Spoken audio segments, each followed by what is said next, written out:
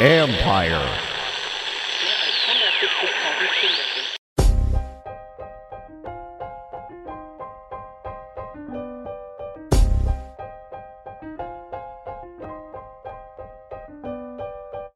Triple Play Fantasy's basketball show with Doc, Coach, and Brastradamus starts now.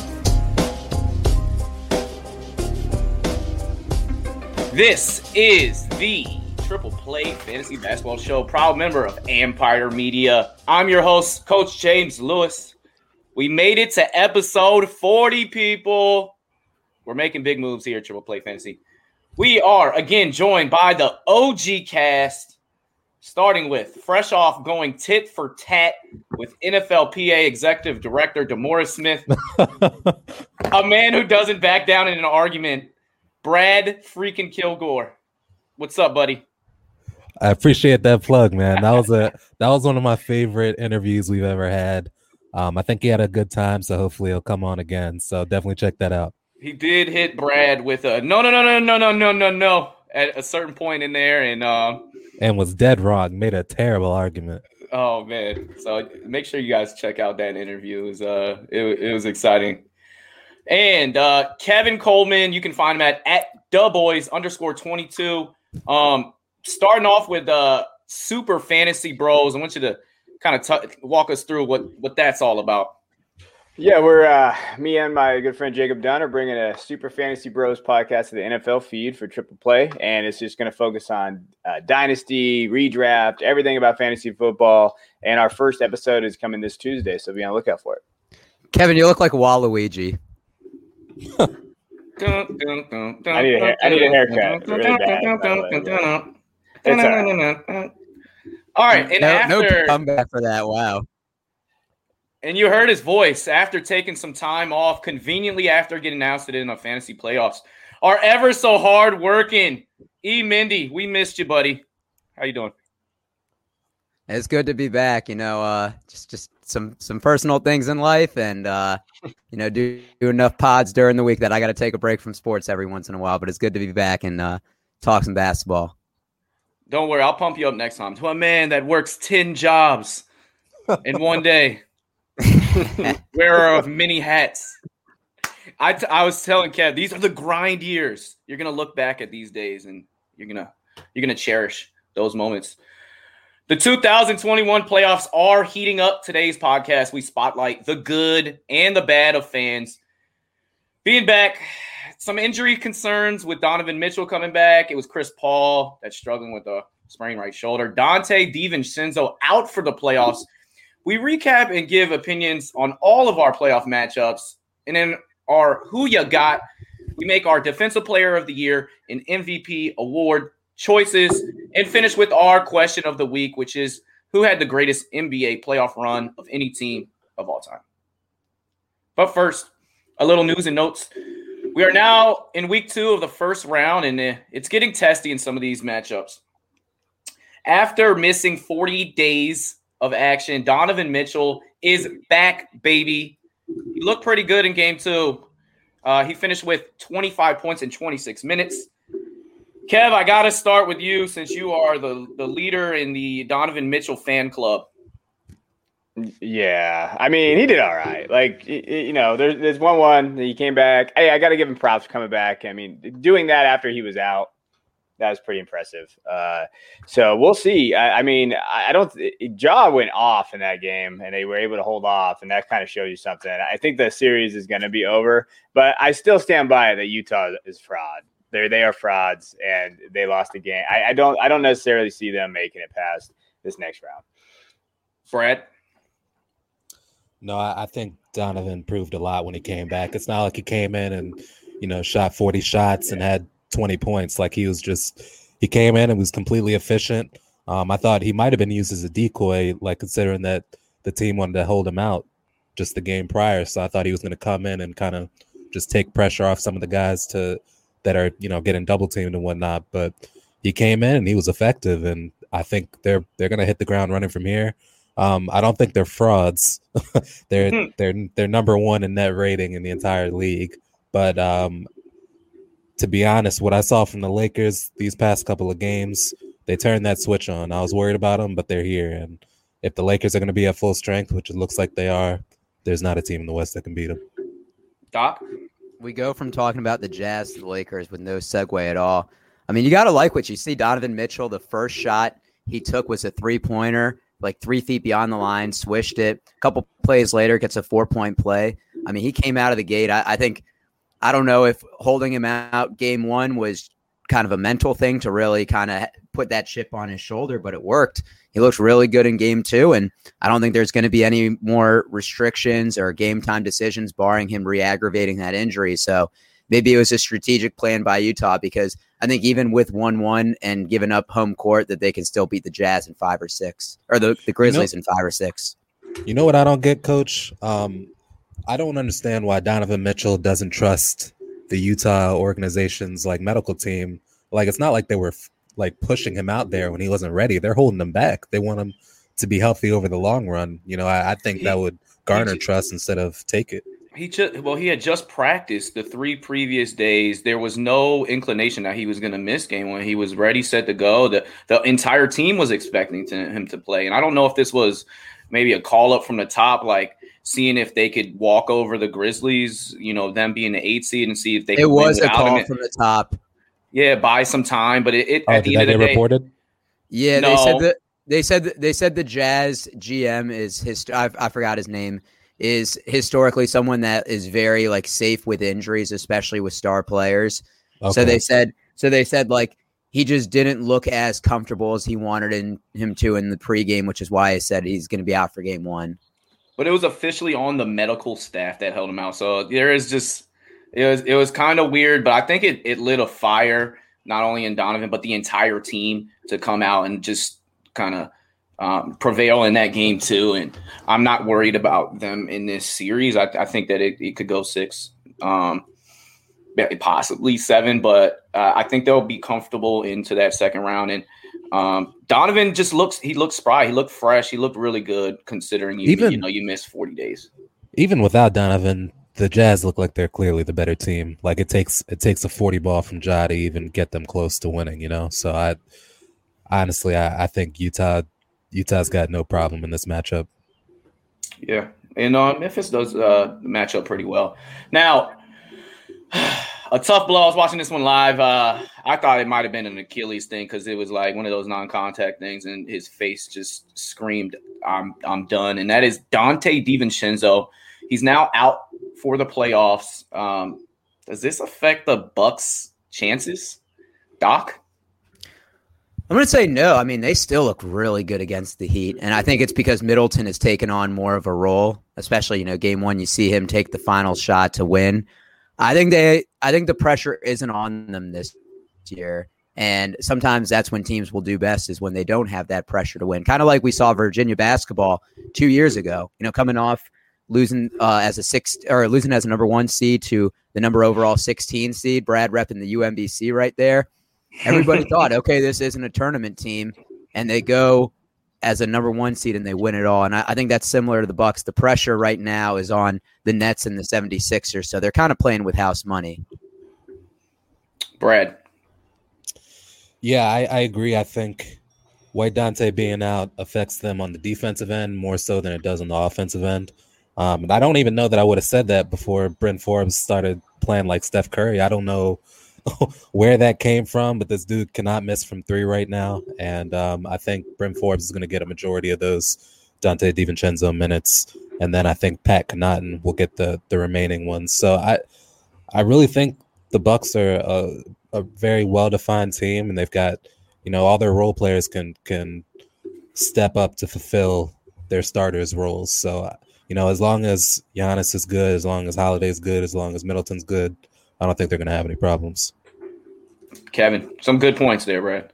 Yeah, that was what I was going to say. Defensively, it really hurts if they play the Nets because they need that wing defender. They need those guys against Harden, Kyrie, and Durant, and the versatile kind of defensive team. I think that's where it's going to hurt a little bit, and I just don't think I don't think they have the firepower to stay with that team anyway. But defensively, they needed that help, and I think that's where it's going to hurt a little bit. They look good though. You're relying on Middleton, and he's doing okay, but I just don't know if you're going to be able to rely on him for the series against the Nets.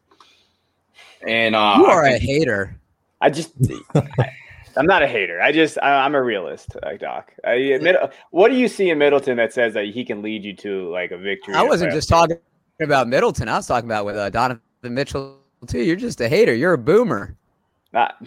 Yeah, you know what? I am older than you, but with age comes, I'm wise. I've watched more basketball than you, so I know what's coming down the way. Oh wow! You've been watching Kings basketball. That's not really. Yeah, you're watching Kings basketball. That's not really basketball itself. The joke's on you. I don't watch Kings basketball, so I don't know what you're talking about. I just see the box score, see the L, and I just move on. That's why you probably think De'Aaron Fox is better than John Morant. He is. Yes. So I think you guys made some very good points. White Dante's defense stands out. He's solid. He's a good playmaker, and he can shoot it. He's really developed into a player and actually fits with Holiday and this team, maybe even better than what Bogdanovich would have done. Brent Forbes came in there and was on fire. The only thing is the consistency there. He's smaller. I think that's where he's going to get kind of abused and focused on in the next series. No matter who it is, even Kyrie could punk him in the post.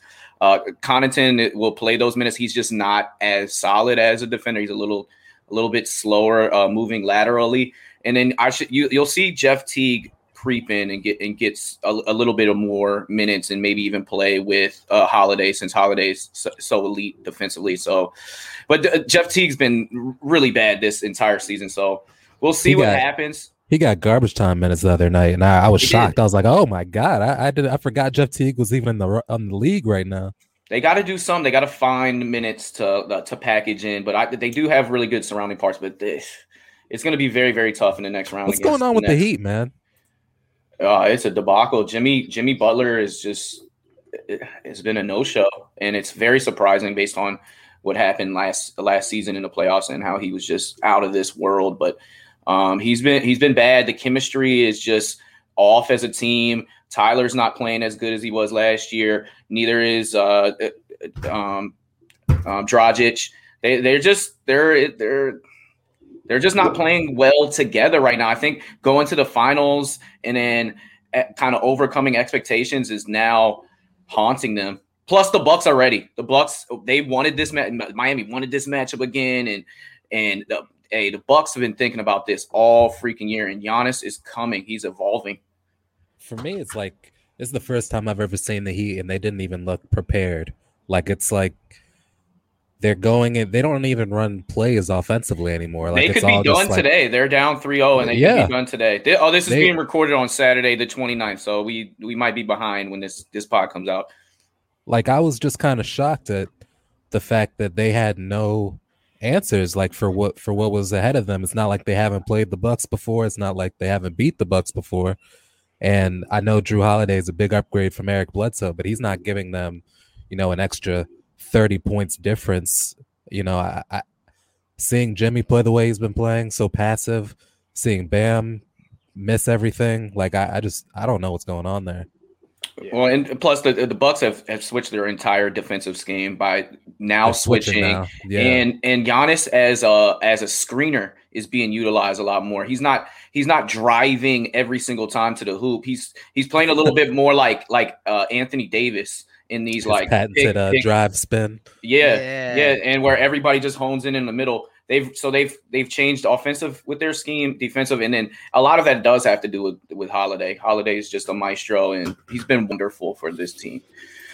All right, we'll move on. Our awards recap. Well-deserved Jordan Clarkson won Sixth Man of the Year, and a couple of us picked him, and it was Joe Ingles that gave him an award, which is a cool little teammate touch. And then Julius Randle, I think he ran away with this Most Improved Player award, and his son, Kaiden, giving him the award. It is so cool. That his son is like, he should win Son of the Year. You know how NBA players' sons just kind of become like celebrities. This is the new one. It used to be Chris Paul's. It used to be Chris Paul's son for the longest time. He's finally passing the torch. And Bronny, Zaire, and Carmelo's son, Cayenne, they all get a little shine. I love seeing that. And then who knows? They're all going to be in the NBA in 10 years from now, which is that makes you feel like a boomer. So let's talk a little bit about the fans. They're really back. That's cool. It's electric. Thoughts, Kevin? Yeah, I think it's great. I mean, Trey talked about it in his press conference last night after the game. He said, hey, we fed off that energy. And he's like, it was great seeing it. And I think it's changed games, right? Like we looked at the bubble last year. It was like the best players, best team was going to win. But fans matter and that kind of atmosphere. And so home court matters and where they go. And that was brought back. So it's kind of been back to normal. So it's kind of nice to see. I love the energy, though. I love hearing it. And then it's kind of normal. It's back. Trey talks about it. They feed off of it, better games. And so that's what I like to see. Brad. Yeah, I was one of those guys that, if you had asked me last year, I would have said fans don't really matter that much because these guys are professionals, and when they get out there, they're zoned in and focused. But seeing how the shooting has been, dramatically down this year, seeing, guys like Tyler Hero just almost freeze up. I don't know. That guy runs on confidence, and this year he hasn't had it. And I was listening to Gilbert Arenas' podcast this past week, and he was talking about the first time he heard real "fu" boos and what it did to him and what it did to guys on the team. He was like, you go to a place like New York and you hear those boos and those chants, and they're coming directly at you. Guys start shaking, they start freezing up. So they definitely have had an impact, and I think it's clear to see we're finding out who's more of a practice player and who's more of a game time player. And it's probably not the people that I would have guessed. And it's kind of surprising me. Yeah. And you always got players that step up in the playoffs that you weren't really expecting them to, like Tyler did last year, but again, he's hitting a confidence gap this year. Who haven't we heard from? I'm sorry. Eric, Doc. No, I think it's good. It's a double-edged sword though. And I'm sure we'll talk about this. Last year, as Kevin was right, the best teams were the ones that were winning the bubble. There was no home court advantage. You could have virtual fans, but, you see Madison Square Garden game 1 and, Trae Young hitting that game-winning shot. But prior to that, I mean, the Garden was rolling. The Knicks hadn't won a playoff game in 8 years to that point. And talk about, that's kind of where the geographical territories kick in because you're playing in a bigger market in New York. But are you going to have the loyal fans in Atlanta come out? But as we've seen this past week as well, Trae Young was spit on. There was popcorn thrown on Russell Westbrook. Ja Morant's dad was exposed to some bad language. Dylan Brooks' family. And that's the thing we need to remember is I think because we've been away from these sporting events for a year, you go back and you think that there's no rules applied, that everything's getting better with the pandemic. And you have to remember that these people are humans as well. And I think the league really needs to start enforcing different policies, maybe do like NHL where they have glass separating the fans and the players because you want to be proactive rather than reactive with these situations. That's interesting. I haven't heard that before. I was thinking more so take away courtside seating, but I think glass makes a lot more sense because you can still be close. And because think about it. When Westbrook's leaving the tunnel, that's when somebody dumps popcorn on him. Sure. And that prevents even with glass, I mean, you'd have to reach up there. It's more of an effort rather than okay, let me just spill it over here. Because right. If there's a 5-second window that Westbrook is walking from the tunnel, from the entrance to the tunnel, then you have to get up on your seat, pour it over, then it's falling from a higher thing. You just prevent something like a Malice from the Palace from it even ever happening again. That's true. So I think the NBA needs to do something like that. It sucks because for the real OG fans and for the people, the 99% that can behave and, boo and show their opposition in a respectful way, you're taking it away from them. But that 1% really does drive it away. And for me, I think that they need to take force into action and set an example on some of these people that are doing this. They need to literally have the police officer put them down on the court and put them in cuffs and arrest them, not let them walk out and kind of get cheered along as you throw popcorn on someone or you spit on someone. They need to embarrass these people. They really need to make it a thing where like you just can't do this. You saw that both organizations, Jazz and Philly, came out with that they were banning the said people that were responsible. But it took a couple days, and I think they need to heighten that up and really set an example with some of these human beings, because it's distasteful, it's despicable. You shouldn't be able to spit on somebody.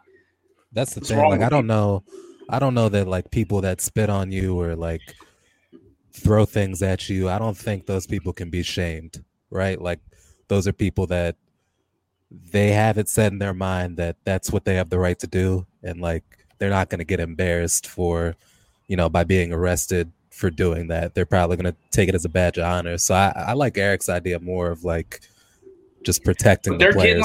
It feels like they're getting like a curtain call as they're getting escorted. They're just like, all right, come on, buddy. No, keep going. But it's even like streakers. Streakers is the same thing. It's like they're going out there for attention. It doesn't matter if they get slammed on the ground or banned from the stadium. There's still going to be more streakers because those people want attention. Yeah, but they're not hurting nobody. They're not disrespecting another human being. Of course not. Of course not. Be prosecuted. Like I think that will start turning it away is if you actually face criminal consequences or if you get a misdemeanor, not just, you're banned from Wells Fargo Arena for the indefinitely. Like that when you say indefinitely, that means there's a chance they come back. They're banned permanently and they face potential consequences. Due process, whatever you want to, say that they did. But I don't think it's just like, you get kicked out, because there's no really lesson to be learned. What happened to being civil? What happened to decorum? Like, we've been in our houses for over a year and we don't know how to act and have human behavior. Yeah. But all of this all in 1 week. I don't know if it's ever happened where in 5 different arenas there's been something this personal. I mean, I'll put a nickel in your back and watch your boy dance. Like the Utah fan, and it makes everyone look bad. Like the Boston fans that are being racist make all Boston fans. It looks like it makes them all look terrible when it's really just some individuals. Kevin, hop in on here. Well, can I ask a dumb question? Because I don't know. I'm used to asking dumb questions. How do they keep them banned for the entire, how does that work? Because I feel like that you could just get tickets on StubHub and those type of things and come back. I know that they take away this. Okay. Oh, they face scan them? Yeah. Security goes over some of these things, but also it's like a lot of times these have been like season holders and they got really good tickets. They're closer to the front. So like even if they're going on StubHub and they're in the nosebleed, they snuck in with their disguise. They're not in the same comfort that they used to be. That's fair. I think as a psychology teacher, as someone who focuses on that, I just think that these people are just, like Brad said, they're just messed up already. And then they get into that environment. These people, they got to get prosecuted, stuff like that, to stay away. Because if they don't, it's not about a basketball game to them. Dumping popcorn on Russ's head, that has nothing to really do with basketball. That's while he was walking off the court injured. Yeah. That's a in a blowout loss. Like that's a social problem. Like there's something wrong with that person. So like it's hard to diagnose those things when you're doing this stuff. Just stop being jackasses. Like I don't know how it is. Like we haven't been out of the house. We haven't been able to see this stuff. Like stop acting like that. But some of these bad people you can't fix. Like Boston stuff. Like Utah. We've seen this. How many Philly fans are the worst? Well, never mind. I don't want to talk about people's fan base, but it's just so many infractions that occur with this same group, man. And this was the same place that were giving two middle fingers up to Russ, right in front of his face. And that same person filed a lawsuit on Russell Westbrook. That was thrown out. Thank goodness. Listen, Washington's got something for him today. Don't worry about that. Bertans indeed. Bertans game. Might get a 30 ball. We might get a 30 ball from my boy. He's the worst player in the NBA. All right, so we're gonna move. We're gonna do a little coach talk. James Borrego back with the Hornets. The undefeated reports Jason Kidd, quote, would love an opportunity to be a head coach again. And former Sacramento King Bobby Jackson is lined up to coach their G League team, the Stockton Kings. Doc, I'm gonna have you take the lead on Borrego. Brad, we'll have you talk a little bit about Jason Kidd, and Kev on Bobby Jackson.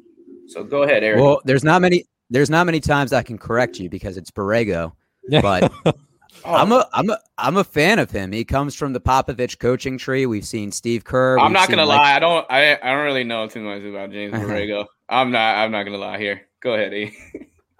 He comes from the Popovich coaching tree, and we've seen him that do pretty well with Steve Kerr, Mike Budenholzer. Becky Hammond looks like she's eventually going to be the first female basketball head coach.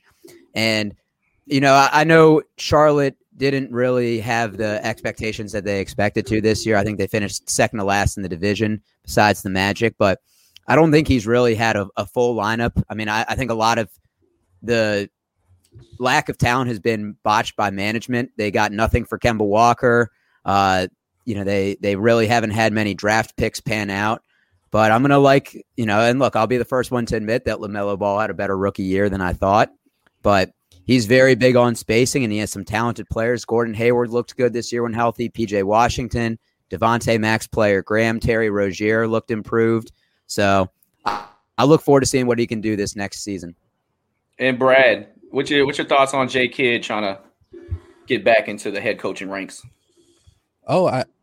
This was a foregone conclusion that this was going to happen. The reason we don't see Ty Lue coaching the Lakers right now is because they were going to hire him, but they made the decision, like, we're going to put the associate head coaches together for you. And Ty Lue was like, no, I'm going to hire my guys. I want to do this with the guys that I trust, with the guys that I want to. And that's why he's in with the Clippers now. And the Lakers wanted to put Jason Kidd on that roster. So I think it's clear that, Ty Lue knew, okay, if Jason Kidd is going to be behind me, that means eventually they're going to want to put him ahead of me if I, have a bad year or something like that. So I think everybody knew in the league that Jason Kidd was eventually going to be a head coach again. And to be quite honest, the way he was as a player, a floor general, the relationships he has with the league today, he's probably going to be a great coach. So he definitely deserves all the chances he can get. We look at some of the former players coaching now. They're having a lot of success. So I'd like to see Jason Kidd get another shot. Yeah, he's such a brilliant basketball mind. He's a savant of the game of basketball. He's an NBA lifer, and I really do hope that he gets another opportunity to be a head coach again because he showed some promise there with the Milwaukee Bucks, and he showed some savvy. But it was his first time around, and he was fresh out of the league. And sometimes you just kind of need a little bit more experience in the second time around. That's what I was going to say. And on top of that, I hope he doesn't rush into it, and go to a bad situation. I want him to go to a team that either has a high draft pick or has a lot of talent around it. Wizards. So. Mm-hmm. I would love for him on the Wizards. That would be really interesting. Or maybe Russ. Yeah, I'm telling you. And maybe Kevin's Kings. Kevin, what you think about Bobby Jackson getting a little opportunity as a G League coach? Yeah, I love Bobby because I grew up watching him play when he played the Kings. He's been an assistant player development coach for a while. He's been within that program. I think the coolest thing about Bobby is he stayed in Sacramento. So and his socks are one of the coolest things ever too. Yeah, but I do like that he has that homegrown kind of feeling. He stays here back for the community. He has the Bobby Jackson Foundation, and it's a community-based organization for his mom who passed away from cancer back in 2002. I remember that when I was watching him play when I was growing up. So he's a good guy. He's a hell of a player development person. He's actually has a pretty good reputation in that area. So I like it. Hey, you know what? I mean, if anybody deserves it, it's a guy like Bobby who stayed, who was a great player. He's kind of worked his way up. He's gotten that talent around him. And I like him. I like him as a person, so I'll root for him. He'd be a better coach than Luke Dan Walton. So hopefully they start promoting up a little bit. Yeah, he's. Hey, Kev, what do you hate about Luke Walton? Besides the losing, I don't like how when I look at a coach, I don't feel like he's a very good leader. I think he also when he talks and he does his stuff, he tries to be a hard ass in his press conferences and throws his players under the bus too much for me. A lot of times I feel like the ownership of what's going on in that organization, he tries to put it on, well, they're not playing well enough. He likes to take shots at his guys. I don't like that. And I also was a big Mike Malone fan. I was really thought he should have been the guy, and he should be the guy still there. He turned around that place, and then Vlade just whatever. But I think with Luke, I just don't think he's very good. I don't think his X's and O's is that great either. When you watch them with play, I mean, it's okay. but I don't feel like he maximizes his talent. Like, he's an average guy, but with that team, with the talent we have, with our roster, we need someone a little bit more creative. Yeah, and I think the writings were on the wall in LA when LeBron did not give a cosign on him. He's not a leader of men of this age group, and maybe it's going to have to take him some time before he does get some of that respect. I do see him going back and forth with his players, and I do see a little bit of throwing under the bus when he does talk about them. So we're going to move on to a little plug talk. Wherever you find your podcast, go follow the Triple Play Fantasy franchise. We got all things basketball, baseball, and football covered. Recently, our Triple Play Fantasy YouTube channel has been gaining traction. If you haven't subscribed, you're missing content that drops every other day. We got everything you need. Honestly, thanks for your support, your listens, your download, your shares, your 5-star ratings and comment drops. Help us and are going to continue to grind to make this podcast the number one option, like Trae Young telling the Garden. It got real quiet in here. Check us out on Twitter and IG at Trip Play Fantasy. Eric and Brad run our social media and provide daily questions. Our weekly episode drops, as well as spot interviews. Please check out our interview with the head of the NFL, PA DeMaurice Smith. Just want to say thanks for your listens each and every week. And now it's time for a little NBA catch-up for our second week of the playoffs. And that is our impressive performance of the week. Who stepped up, made you hit the rewind button on the remote so that you could watch it again? We're going to start with Doc. For me, it's got to be Jason Tatum. You know, I think everybody thought that the series was going to be over in 4 based on how the second half of the first game went in game 2. I mean, the Celtics were down 19-4 yesterday, and Jason Tatum really put the team on his back. I mean, it's a playoff career high of 50. He had 50 points. He shot, 16 of 30 from the field, 5 of 11 from 3, 6 rebounds, 7 assists. I mean, he's really the go-to player on there to get a bucket. I think the only one really you can look at that maybe can get their own shot is Kemba Walker, who certainly didn't do it yesterday, shot 3 of 14. Evan Fournier shot 6 of 12, but Jason Tatum once again showing why the Celtics should build around him and not Jaylen Brown. How about that, Brad? He had the Garden rocking. What was so impressive to me about that performance last night is that on several plays, he put KD in a blender. And like we saw KD blocking his stuff all throughout game 1. And for him to go mano-a-mano with, maybe the second best human that plays basketball on the earth is very, very impressive on Jason Tatum. I knew he was going to have one of those games, but this might be it. Brad, someone has stuck out to you this week. All right, I'm going to read you the stat lines of the last 3 games for this player. 34 points, 13 assists, 42 points, 10 assists, 37 points, 5 assists. First game, 5 threes. Second game, 9 threes. Third game, 5 threes. I'm talking about the one and only Dame Lillard, man. He's had to be the guy on Portland. Nurkic is kind of hit or miss with Jokic guarding him. CJ is somebody you can count on, but the Nuggets are gonna key in on somebody. So they've been switching Aaron Gordon onto Dame Lillard, and that just hasn't really mattered. It hasn't really slowed anybody down. He's been efficient. He's been their Energizer bunny. Like, he's been everything that you expect of Dame. He's one of those guys that you can always count on, like, LeBron or a KD. Like, you just know that they're going to do what they're going to do, and it doesn't matter who's defending them. And that's a rare talent. So he's a guy that I think he's made me rewind the TV a couple of times already, and I'd be surprised if they didn't find a way to pull this out. They just got too much talent against that Denver team.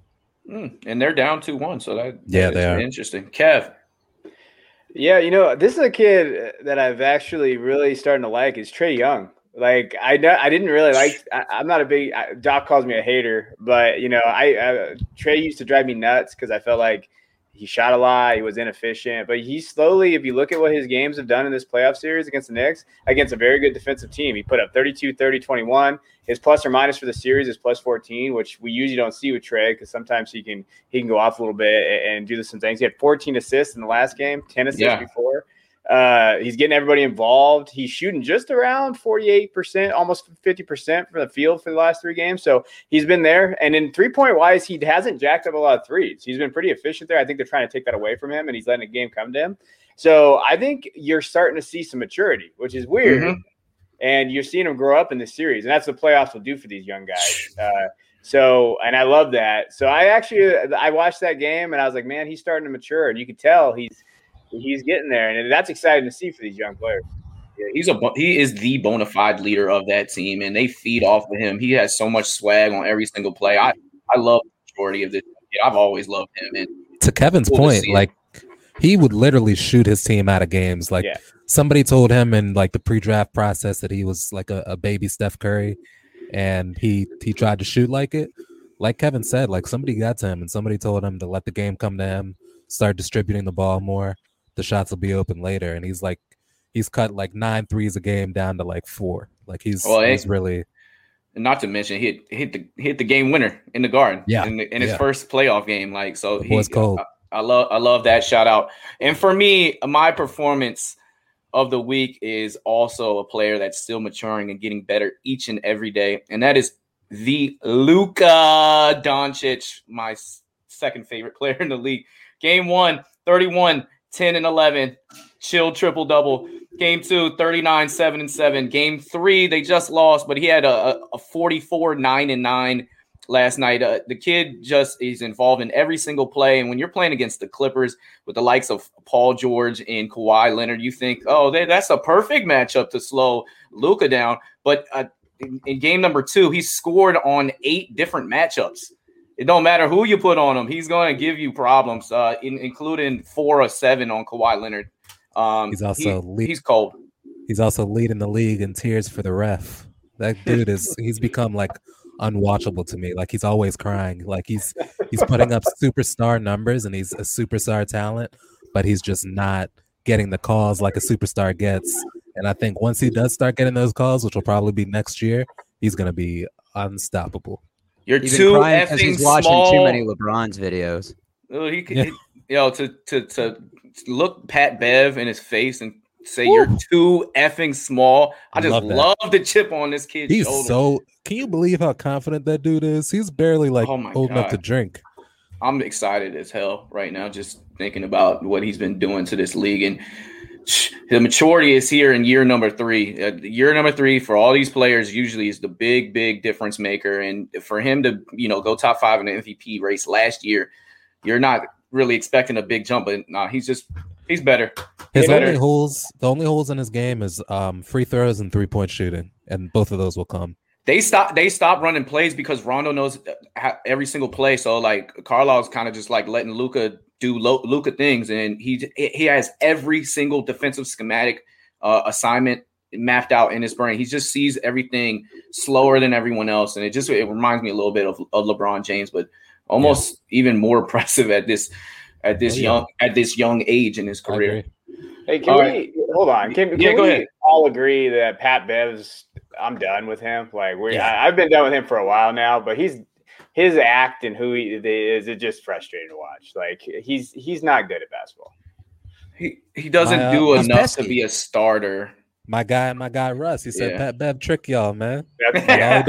All he does is run around and be pesky. Like that's not a real NBA talent. I mean, don't get me wrong.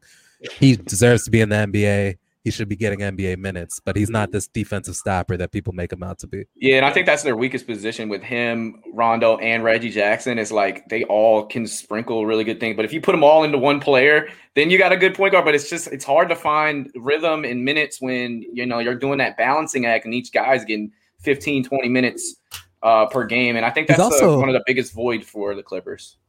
He's also not shooting the 3 as much or as well as he was in years prior, and that's a huge hit. Yeah, like he was always like a 3 and D guy, and now he's just D, and the D is. He was also averaging like 5 or 6 rebounds for a guard. Yeah, and which is really good, but it kind of seems like he's taken a step back on that.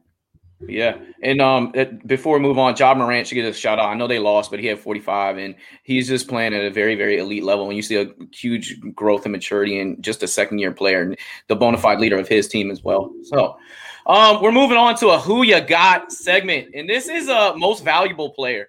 We haven't touched on this in a while. I mean, it might be a foregone conclusion, but let's talk about it a little bit. Who you got? Our candidates are your Steph Curry, former 2-time MVP, Joel Embiid, and Nikola Jokic. And Doc, we'll start with you. So I think you have to go to Jokic because of the team's success. Like, I use it as an elimination. Embiid missed probably 15 games, and in a 72-game season, I think you have to factor that in. Even though the 76ers were number 1 in the East, they still have Ben Simmons, they still have Tobias Harris. Seth Curry played well this year. Doc Rivers is a great coach.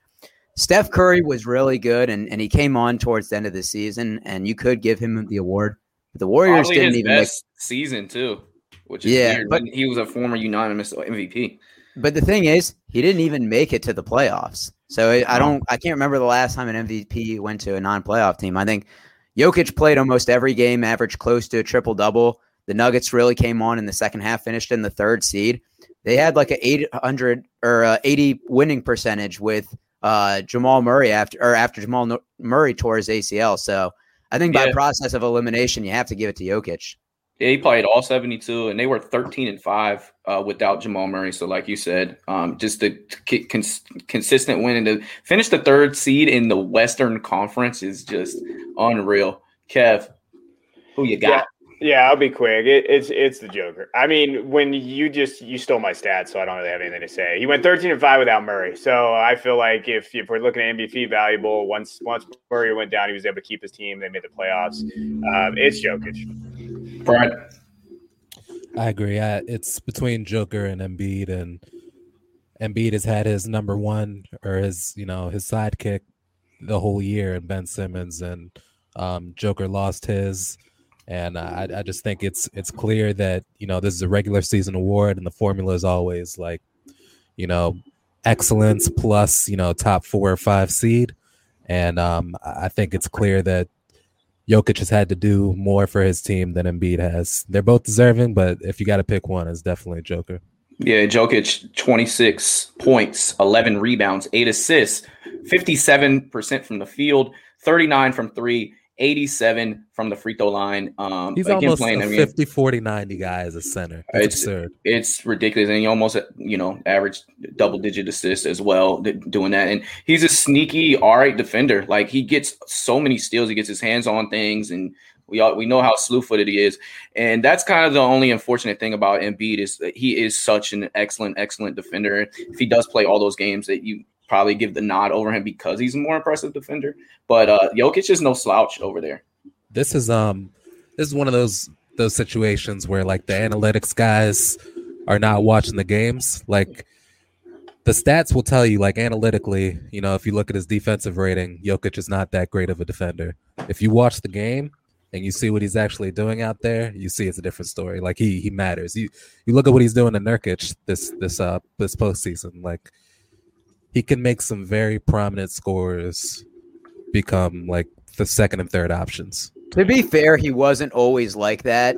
Like he was a mismatch last year. He got exposed, and he showed up out of training camp, out of shape. Remember, we were all making the dad bod jokes. This is very recent that he's become a decent defender.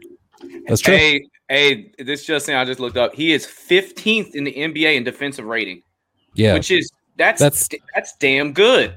It is damn good, but over his career, it's like Eric said, it's much worse, and he's kind of kept that tag. People still say he's a bad defender, but he's really come about this year.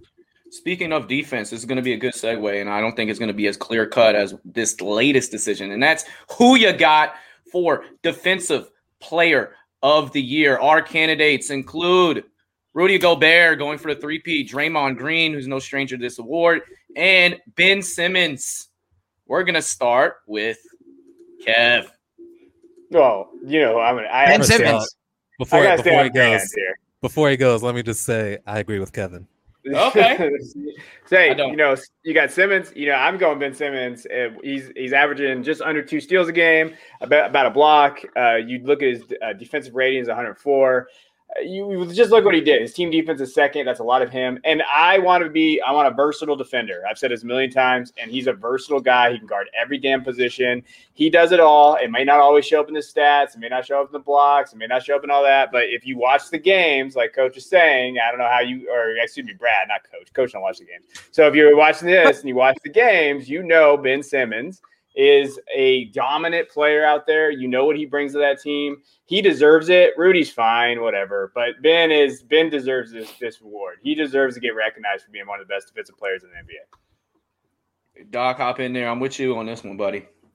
Yeah, no, I agree. I think with MVP, we see with voting that people get voter fatigue, that even if someone deserves the MVP year after year, they're going to give it to somebody new because, you know, it's kind of a narrative. You know, what was the best storyline? And Rudy Gobert is having similar stats to what he had last year, averaging the same amount of defensive rebounds, around the same amount of steals, almost a block more. You could give it to him just because of his size and impact he has on the game beyond the stats. But like Kevin said, Ben Simmons has the versatility. You know, he can guard all 5 positions. He's averaging over 2 steals a game, I think, this season. So, and the 76ers are the number 1 seed. Once again, I think you got to factor in record. And he really held it down when Embiid was gone. So maybe Gobert wins it, you know, the lion's share. But I think this year you got to give it to somebody new, and that's Simmons. All right, so I guess I'm solo. I'm in an island here. It's got to be Rudy Gobert. And to me, it's not close. The defensive rating. Rudy Gobert is 6 points better than Ben Simmons. He has a 100.5 defensive rating. Ben Simmons has a 106.1. He also played in every single game this year. Ben Simmons with 13 less games. He also has Embiid to help back him up. And I remember a little back and forth. Simmons has been taking jabs at Rudy Gobert. He says, Rudy Gobert guarded me in Utah. I had 42, and apparently I'm not a scorer. And he talks S with the best of them. But when Simmons really was on, when Gobert was on Simmons, he was 3 of 7 shooting. He had 3 turnovers and 9 points on again, 3 of 7 shooting. So he had 42. But when Gobert was guarding you turned the ball over 3 times and you missed 4 of your 7 attempts. I think that because of the defensive rating, that's where the voters are going to go. So that's why I kind of think he is going to win this award for the 3rd time in a row. So Rudy Gobert is 7'1" though, and figure he has like a 7'5" wingspan. You're going to have a more impact on the game just because of the size you are. I think when you actually watch the game. I mean, if somebody is doing well, then it'll be like, all right, Simmons, switch on him. Like, Simmons, go guard Kyrie Irving. And you can't have Rudy Gobert do that. If you have Rudy Gobert guard Steph, then he does Twister. It's not that Rudy Gobert is not deserving of the Defensive Player of the Year award. He very well may win. But if I'm deciding who had the best year defensively, if it's 2 guys with a good reputation of defense and then one of which can guard every single position, I'd lean towards that one. Like Eric said, if somebody's getting hot, you put Simmons on them. If somebody's getting hot against Utah, you better hope it's their center. And for the record, I love Ben Simmons as a defensive player, and I love his versatility. He goes and guards the best player on the other team, wing, big. It doesn't matter. But I think just statistically wise, he's going to win the award because being 6 points better on your defensive rating is just such a wide margin that the voters aren't going to ignore that. But yeah, shout out to Draymond Green. We didn't say that. Oh yeah. He's great. Once again, he showed, how he just impacts the game so much more than the box score, man. Yeah, their team just wasn't as good as these other 2 guys. So I think it's clear that he's not really in the running. But I think him even being in the finalists is kind of a nod to him. Like, hey man, we see you. We see what you're doing. And he had a really great year. And Rudy Gobert almost destroyed the league last year because of COVID. So I'm not going to, touch and shit and gave everybody COVID. Yeah. So I'm holding that against him too. Yeah, and we can't forget what happened in the playoffs. Them getting kind of played off the court in that Denver matchup when they were up 3-1. So let's check in. Playoff check-ins. We're recording Saturday again. So this is the current status, starting with possible brooms out. Sweep alert. We're going to start with our local team, and this is the Philadelphia 76ers against the Wiz. Philly is up 2-0. So to me, we've got the Wizards who have they've kept up with Philly, both games. The first game they got Embiid in foul trouble. The second game, the second half kind of got away from them. And when you get 0 points from your sharpshooter and Bertans, that's a recipe for a disaster. When Russ is he had a bagel. When Russ is out, that hurts you as well. And I'm sure he's going to be ready for this game. I don't know which game they're going to win, but they're going to win one of these games at home. They're not going to get swept. Russ and Brad are too good for that. They're too competitive for that. This is just not going to happen. I'm feeling a little less confident they can squeak out a win, though. I'll be honest about that. Yeah, and Russ has not been good, even in the play-in game. Like, he's not playing in the last 3 weeks. Yeah, it's tough, and you just don't like to see that type of stretch from him, especially in the playoffs, and especially when he was playing probably some of his best ball of his entire life. He got him there before the end of the season. Yeah, he did. And Brad not being 100% definitely takes a big blow because the defense can really hone in on Russ right now. But he's been inefficient, and his kind of like his body language has kind of been off for the team. And he's like, I see him look at Ish Smith sometimes on a drive, like, what is this Bama doing? Like, that's just not the greatest. But his supporting cast is boo boo. So, Kev, what do you think about the Wizards? They getting swept? Yeah, probably. I like the Wiz. I give him credit getting there. But Philly's good, guys. Like, they're damn good. They are a legitimate NBA final team. So, like, losing to them. I mean, there's nothing to shame of that. And they've been playing, they're doing those things. But Philly is freaking good, and I love watching Philly play. Yeah, I will say that the Wizards have, like, a very, very bad defense this year. Like, their game is to outscore you. It's not to to have any stops. Yeah. So I don't know that Philly's going to look this great, whoever their next opponent is. Yeah, but the top of the Eastern Conference has been completely dominant, and the top 3 seeded teams are very, very dangerous and could be there in the finals at the end of the day, and can give whoever comes out of the West a really tough run for the money. And that leads us to our next matchup, which might be a sweep, and it's even closer. This is 3-0. By the time the pod comes out, they might be already in South Beach, and that is the Bucks versus the Heat. Kev. Yeah, we talked about him earlier, but what I will say was I was going to mention when I watched them play the other day, there was like 2 series that really stood out to me. One is that they got a shot clock violation because they just weren't in sync on offense, the Heat. Like, it just looked weird. And then they came down, and they were kind of yelling at each other and stuff. Then they came down and gave up a wide-open layup. And then they called a timeout. Spo was pissed. But there's just something wrong. And then after Bam and Jimmy Butler, I think they went like 12 for 61 or 13 for 61 the first 2 games. There was something. It was crazy inefficient. There's just doesn't seem to have that same thing. I know they dealt with COVID at the middle of the year. Maybe like the chemistry is off. There's just something not there. They need a guy. They really need like Bradley Beal. But they need someone there to kind of step up in next season in the offseason. Who knows? They need another guy. Maybe Kawhi Leonard. Yeah, they're going to need someone like that. But, they just look off. And the Bucks are playing well. So you got to give them credit. Brett. Yeah, man, I think they were hoping Tyler Hero would blossom into Bradley Beal. And, he's what, 20, 21 now? Like, he still very well could turn into that. But he's having his sophomore slump this year, and it looks bad. It doesn't look like he's losing confidence, but the coaching staff is losing confidence because they're not giving him the same minutes. And the only way you're going to get better is if you play. So, I don't know exactly what they need because I'm so shocked at how different they are from last year. Like, Jimmy's not even the same player this year. So I can't – if he's not going to be the Jimmy that literally carried this team into the finals last year, it's fair to say that you don't necessarily even have a core right now. Like, he's going to be your your 2 or 3 for whatever you set up, because Bam's in the same situation, right? Like, he doesn't look as good as he looked last year, or even during the regular season this year. So I truly don't know what to make of the Heat. I feel like they could win today just because they're a big mystery, but if they lost, that would surprise absolutely no one. Yeah, and I mean, they have a lot of turnaround. They got Kelly Oubre.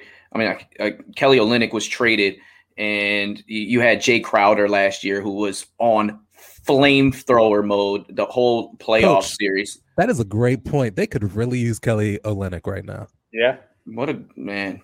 Yeah, what a player. And back to the Tyler Hero thing. It's not like he's playing terrible, like he's not good. It's just he was not playing on that same level he was last year. And you would want an increase instead of kind of being stagnant. And in the bubble, in the playoffs, in that atmosphere, he thrived because all he does is love basketball. But I think some of the limelight, you go to the finals, maybe your girlfriend might be like the hottest girlfriend in the league. Maybe that affects you a little bit. It's like you said, like I'm not giving up on the dude. Like he's got so much talent that you don't give up on somebody that scored 37 in a huge playoff game for you as a rookie. Like you let him take his lumps and grow. But I just don't know why they're not giving him the minutes. They're not giving him the minutes. They're not giving Nunn the minutes. Dragic is playing very well, but he's not even starting. Like he'll come off the bench and give you starters minutes. Like I'm those spotations. I don't really know what's going on there. Like he's gotta work on having an identity. Like the team doesn't have an identity right now, and that's something that they thrived off of last year, and they don't have that now. And to your point, Coach, like that Kelly Olynyk trade is looking real funny in the light, because when I think of like how different a team they are now, it's pretty much they were doing all the things that Kelly Olynyk does. Well, they went in on Victor Oladipo, and he's not there to help him out. They went in on him. That's true, but even like during the end of the season this year, they weren't this bad, you know. And when things slow down in the playoffs, when you're up against a defensive squad like Milwaukee, a team that's as long as Milwaukee, you could use a stretch forward like Kelly Olynyk, who does all the dirty work, hits the threes, makes the passes, gets the boards. He's just a really underrated player. And the Bucks are just ready. They're ready this year. They wanted this the whole time, and it's kind of the rematch where, like, you know, a fighter loses, but then next time Anthony Joshua gets knocked up, but the next time he just whips his opponent's ass because of that motivation. All right, so we're going to move on. This had a potential sweep occurring as the Nets were just rolling at home, and they're playing Boston, and Jason Tatum just dropped 50. Where do you see this series heading? I don't think we'll spend too much time on this. Brad? Nets win, but that game that they lost against Boston is really showing me exactly why I don't think this Nets team can win the East, let alone the championship. You know, when they have any hint of adversity and they need to get those stops, they're just not going to be able to do it. They don't have that cohesiveness. They don't have that scheme yet. And they're just straight up a bad defensive team outside of KD and Bruce Brown. So I think Boston is obviously not going to win. This was a great game from Tatum, but he's got to have that all the way for the rest of the series for that to happen. And I don't think it will. Kev? Yeah, I think realistically, maybe go 6. Maybe Boston, Tatum goes off one more time. I think the Nets are going to win. But, to Brad's point, I think I'm slowly coming around on his thing with the Nets. Like, I always thought they were most talented. They have those 3 guys. But I'm so excited for that second round. Me too. It's going to be a bloodbath. And they're going to go at it. And that's why I kept saying that first seed was the most important, because Philly's just going to be chilling. They're going to play the Hawks or the Knicks, and they'll probably win in 5 or 6. And then they're going to get a tired-ass Nets or a tired Bucks team who just went through a battle. I can see that next round being 7. But that defensive stuff is worrisome. And their cohesiveness, it's interesting. And Boston plays pretty hard. So I can see it getting the 6. And I got Nets in 5. I think they win the next 2. They win the next one in Boston. They go home and they take care of business, and they rest up as much as they can. But that series is going to jump off right away, because I see both of them kind of putting it into both of their series pretty quickly. And we'll all be locked in. That might be the most intriguing second round matchup that we'll have. No doubt. I mean, nothing's set in stone, but it's happening. All right. Speaking about nothing set in stone, this is a Utah Jazz and the Memphis Grizzlies. They're tied up, locked up 1-1 in a series where, typically a team with the best record in NBA doesn't really have too many issues here in the first round, but Utah getting Donovan Mitchell back, and the Grizzlies just playing at a really high level. It is interesting. I think we kind of mentioned our takes here, so we'll be kind of brief. Brad? Yeah, it's like the same thing with the Celtics, right? Like Ja and Tatum need to give you 50 for them to even have a chance, and that's not something I'm willing to bet on. So I think Utah takes this. Yeah, and Dylan Brooks had a beautiful 31-point performance, and I don't think you're going to consistently get that. And he made me eat my words as I kind of trashed him last week. Kev? Yeah, these are still NBA dudes. I think Utah should win. I'm not. I as much as I don't see, like, I love watching Ja to develop. Like, I think Ja's kind of like with Trey. Like, they're developing now in the playoffs, so that's an interesting kind of environment. But that's where I'm at. Yeah, and Bogdanovich being there this time and healthy, and then you got David, you got Favors back. You have a real 8 deep lineup, and everyone knows their roles, and I think they take care of business. Favors has been in the league. Favors has been in the league a long ass time, right? Forever, and he's still like 26 or 27 or something. I feel like I get him on 2K all the time, and I'm like, how is Favors still on this? How am I trading for him? Trade Finder. Yeah, and he's only getting like 18 minutes a game. Like I really hate. I wish he would get like those starters minutes again. I used to love Derek Favors, man. He started last year, but he is probably one of the best backup bigs in Utah. That was a huge gap last year. They didn't really they didn't have that, and they had to play Niang a lot at big. Imagine if Miami had Favors like in their same situation right now. Like they'd be so much better. Yeah. Now this is one of the most intriguing matchups coming up next, and that is the Denver Nuggets and the Portland Trailblazers is kind of going back and forth. Denver is now up 2-1 after losing the first matchup. Brad, who you got in this series? I think you mentioned it earlier. I did. It's really a gut thing and like a feel thing. Like I have no data to back it up, and if you look at the data, like net rating wise, net rating wise, Denver's the better team, and that's even without Jamal Murray. But I just look at the team, and when teams are this close, when they match up this well, I tend to go towards the side that has more talent at the top, and I think that's clearly Portland. You look at CJ, you look at Dame, you look at Nurkic. They're getting stuff from Austin Rivers. They're getting stuff from Anthony Simons. Like they're getting stuff from Covington. Austin Rivers plays for Denver, and he was the reason why they won. My bad. Anthony Simons. They're getting stuff from Anthony Simons. You didn't mention Melo though. Carmelo had over they're getting 20. stuff from Covington. They're getting stuff from Melo. Like they're a deeper team, and they're a better team at the top. And I have a feeling that that's going to outlast Denver.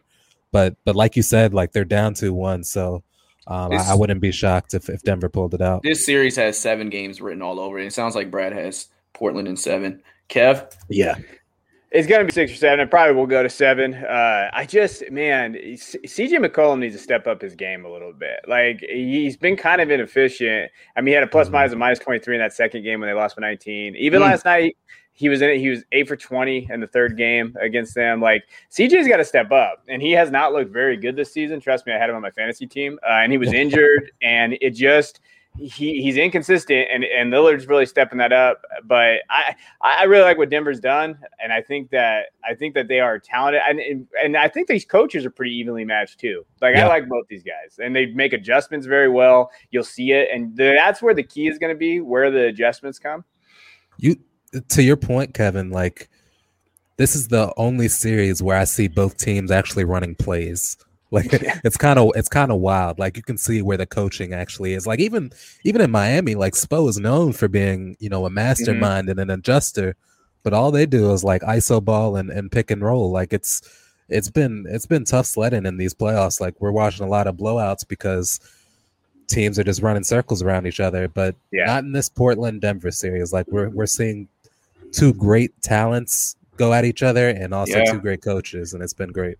You got two top 5, top 10 players in our league, and they're playing at very elite level, and it just kind of depends on whose night is it. These games have been close, and I got Portland in 7 just because I feel like they'll figure it out. But I could see Denver winning in 6. But even if they won in 6, I think that every game is going to come down to fourth quarter, last 5 minutes. And I agree. A really good series.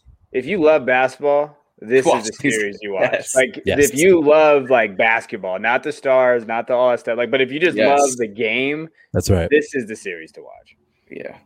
You know what it looks like? It looks like women's ball. That's what the series looks like. Yeah. Yeah. The good sets. They work well together. These teams have played for a very long time together, actually. So like you can see that they have consistency. They work well. They talk very well. They have this star-studded guys. Like this is actually probably the most underrated series of the I wish it was in the finals and not the first round. Yeah. I feel like both of these teams could do something, but we'll see. We'll see what happens. All right, our next matchup, Hawks and Knicks. Hawks are up 2-1 in this series. Kevin. Yeah, this has been fun. When you're watching I talked about Trey earlier, and the Knicks are there. I think this is going to go 6 or 7. Like I could really see it going to that. I just think that these guys are pretty evenly matched. I still think that the Knicks have the upper hand because Randall hasn't played very well. So Julius Randle has not played great. He has not looked good. Even RJ Barrett, he's kind of been MIA too. So I think they figure that out. So I'm still leaning the Knicks, but in like 7 probably. Brett. I agree with everything Kevin said. On the thing for me is like, what do you feel like you want to bet on? And I feel like for the Hawks to have won these games, they've had to have bad games from Randle, and I don't want to bet on that continuing just the way he's played this year. And then another thing we haven't seen is the Knicks shut down defense. Like that's a top 5 defense we watched all year, and they show spurts of it in this series, maybe even for a whole quarter. But when the fourth quarter rolls around, they're not getting those stops. They're not shutting Trae Young down. They're not stopping Bogdanovich from hitting the 3. Their spacing's bad. Their rotations are bad. Like we're not seeing the Knicks that we're used to seeing in the fourth quarter, and I think that's going to get fixed. So I'm going to take the Knicks long term. I'm gonna take the Hawks here. I know last week I took the Knicks in 7, and wouldn't surprise me. And the reason why I'm taking the Hawks is because Trae Young is the best player on the court, and Julius Randle is struggling a little bit. Plus, I just like the fit of this whole team. Gallo playing well. Hunter looks like he's healthy again. He had a couple drives to the basket that was very impressive. Herder, you just know what you're gonna get from him. He's just very consistent. He can drive. He can shoot. He's a pretty good defender. Bogdanovich is clicking. Capella does Capella things. Honestly, John Collins is getting lost a little bit in this series, but it's just showing who the true alpha is on that team. And so I got Trae Young, but I could see it going either way. So I'll go with the Hawks in 6. And we'll move on to the most intriguing matchup. And the Clippers got back in the swing of things with a win in Dallas to make this series 2-1. If they lose that game, it is all over. And with player options coming in the summer, Luka, Debo, Doncic is playing his role as playing the best playoff basketball of anybody thus far. What do you think happens in this series? Because it's cranking up a little bit, and that was a huge win for the Clippers last night. Kevin. I was going to be interested to see what you guys thought here. I feel like they're playing Rondo way too many minutes, 26 minutes that he got last night. I mean, he's been playing okay. I know he had really good plus minus, but it just is, they're weird. That team is weird. Like they don't have they got the 2 top guys. And if Paul George does what Paul George did last night, then they're going to be fine. But I think that's the kicker. It really relies on Paul. I still don't know how the Mavericks keep winning these games because they don't really have very much talent on that roster. They got Luka, and then it's kind of like, Hardaway's okay. He's been playing amazing. Hardaway's been really, really, really good. Porzingis, but he's always step his shit up. Hardaway's always been like that, though. Like the reason he's Hardaway is because like he'll have a game where it's like, oh wow, he just dropped 35 and he was money, and then the next game he'll have like 12. Like he's just not consistent, and you need consistency in the playoffs. Yeah. Everything Kevin said is the reason why I'm picking LA. Like at the end of the day, Dallas is not a good team. No, Luka is incredible, and he's really carried them.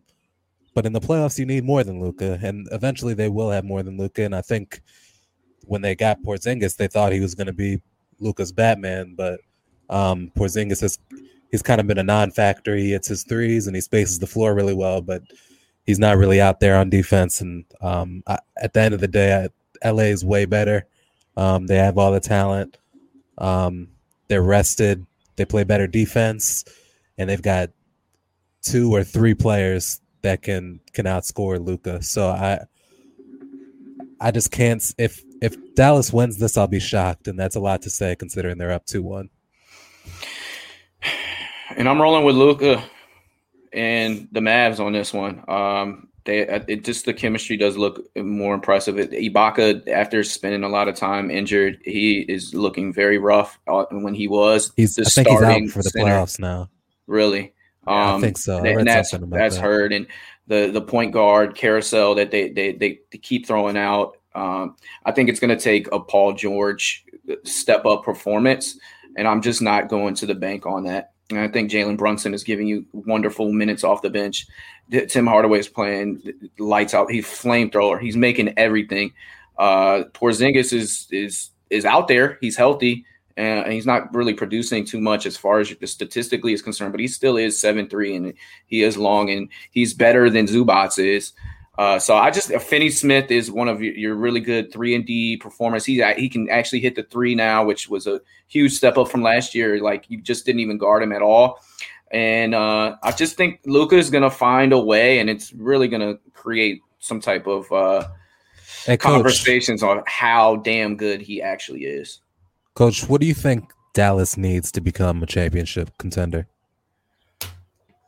I think I don't know why. I just thought if they have Giannis, because that was all. Sure. If they have Giannis, they win the next 6 championships. But that's like a real answer. Do you think like they need another star? Do you think they just need shooter? Like, what do they need? I think they need a star that they thought Porzingis could be. So somebody that's just consistently going to be able to be on the court. I mean, Brad Beal, of course, just comes to my mind as he could be a player that puts him over the edge. And with Luka being able to guard, 1 through 4.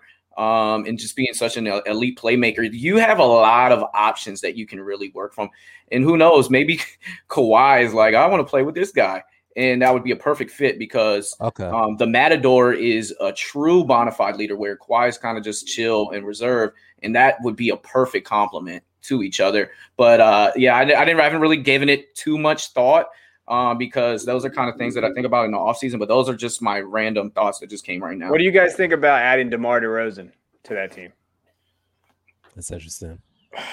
Like as a realistic kind of free agent target. The only thing is he's better with the ball in his hands. He still can't shoot the 3. I don't know if that's the greatest fit for Luka. I think you want somebody more polished as a 3-point shooter.